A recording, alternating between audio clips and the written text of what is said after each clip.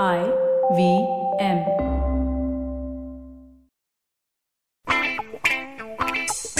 News Kids on the Block. We're going to use stories that top the nation's papers, fresh from the IVM and SN International School Desk. Hi, I'm Kavya. And you were probably wondering, where's the I'm Anya? Well, Anya won't be with us this week as she is currently underway with her mock exams. We do wish her the best of luck, but I'm Trivik and welcome back to News Kids on the Block. I'll kick us off with a new initiative in Mumbai by Maharashtra's Tourism Minister Aditya Thackeray, who inaugurated a tap-in tap-out service for Mumbai's BEST buses on Wednesday, officially making it the city's first bus to go fully digital. I quote his tweet, "Inaugurated tap-out service on Gateway of India to Churchgate route.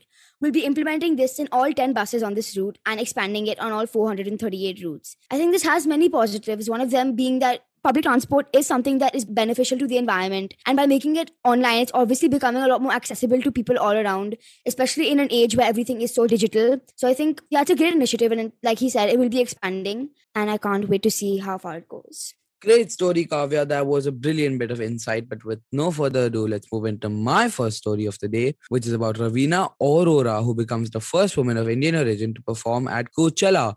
And she performed a surprise cover of Dum Maro Dum from the Bollywood film Hare Krishna Hare Ram in 1971. And at Coachella on the Mojave stage, she performed a surprise cover of Dum Maro Dum from the Bollywood film Hare Krishna Hare Ram 1971, as I just mentioned. Her avatar was of a space princess from the planet Sanatan, as per Aurora's website, as she had also planned to be bejeweled in ornate nose pins and was portrayed as wearing traditional Indian jewelry. This avatar was her interpretation of a space Punjabi princess. She also posted on social media following her appearance. So wild to me that I'm one of the first Indian women to play at Coachella. In fact, she is the first woman of Indian origin. She posted on her official Instagram page saying that, "So wild to me that I'm one of the first Indian women to play Coachella." When in fact, she was the first Indian woman to play Coachella. Thank you to my beautiful band. Love you, Ty, Kale, and Aaron, and the team who made this happen. May there be thousands more. That's really cool too, because I know Coachella is something that's really big in the US. So seeing Indian representation there is really great. With that, we'll take a short break and we'll be right back on News Kids on the Block.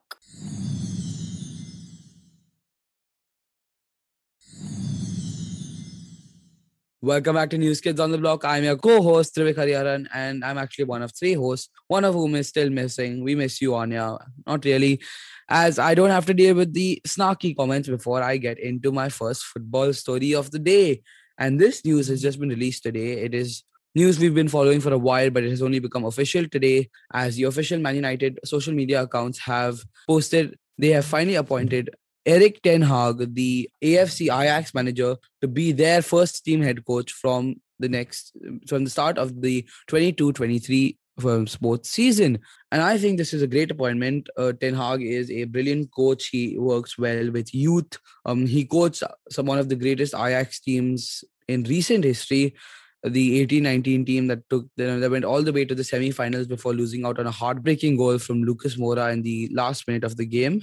Additionally, he's also won several league titles and worked under the tuition of Pep Guardiola back at FC Bayern.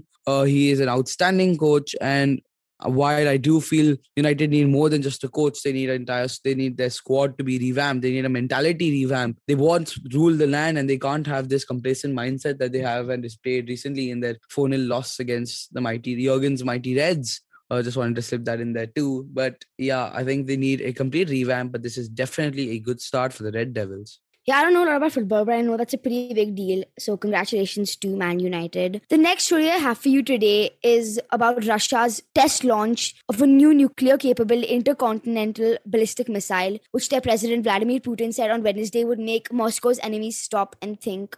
He was shown on TV being told by the military that the long-awaited missile had been test launched for the first time from a northwestern region in Russia, and it hit targets nearly 6,000 kilometers away in the Kamchatka Peninsula. Because this missile had been in development for so many years, it didn't really come as a surprise, but at the same time, it caused a lot of concern because of the fact that Russia has yet to capture any major cities in Ukraine.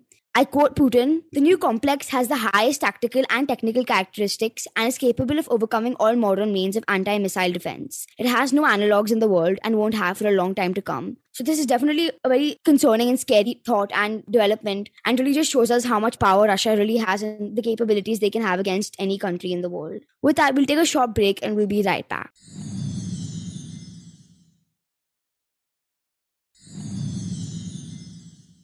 Welcome back to News Kids on the Block. I'm your co-host Trivik Hariharan, and I'm going to be handing it back to Kavya for a back-to-back story. Thanks, Vivek. This is a very interesting story, and it might not seem as significant as it actually should because it's really reflecting bigger problems that the world is seeing. It is about how now lemons sell at 350 rupees per kilo, with a single lemon costing between rupees 10 and rupees 15. And this is despite the fact that India is the largest lemon producer in the world, and the output of 3.7 million tons is entirely for domestic consumption. And like I said, this may seem like a financial story. And while it is, it's more about climate change and extreme weather changes that we are seeing in today's world. I'll give you a bit of a backstory. So lemons are harvested in 3 batches every year.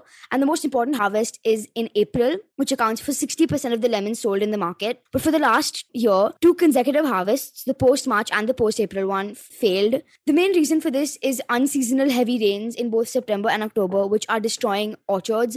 And the trees that lemons are grown on are extremely sensitive to excess moisture and therefore fail to flower. So the post-March harvest failed. And then because of the soaring temperatures early this year, the post-April harvest was also ruined because of the younger fruits just falling off the trees. And now Gujarat is the second largest producer of lemons in the country. When it was hit by the cyclone in May, the entire harvest was destroyed.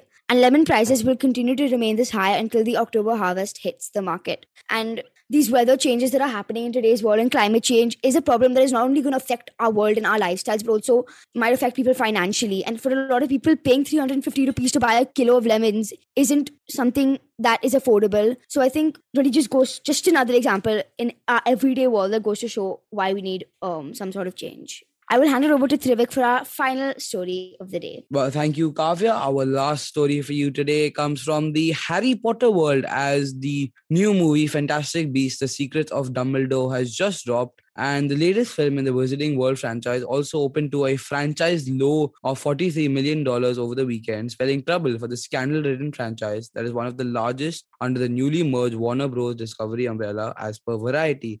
And this film is the third of the Fantastic Beasts series. It takes a look at the life of Albus Dumbledore before the original set of 9 books and movies which we've seen from J.K. Rowling.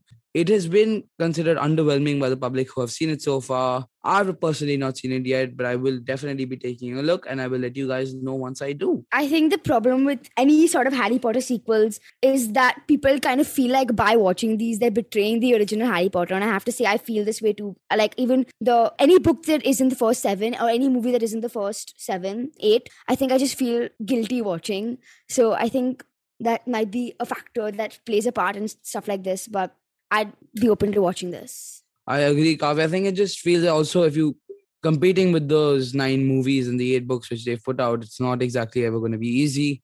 I think that if everything is compared to the original 9 movies, the standards are high. It's unfair, really. Yeah. That is all we have for you today. We hope you enjoyed this episode of News Kids on the Block. Don't forget to tune in to us every Friday for our fresh take on the news from across the globe. You can listen to us on the IVM Podcast app or ivmpodcast.com. You can also follow us on our social media. We are at IVM Podcast on Twitter and Instagram. We'll see you next week. But till then, do share this episode with your folks. Stay safe and don't forget to do your homework.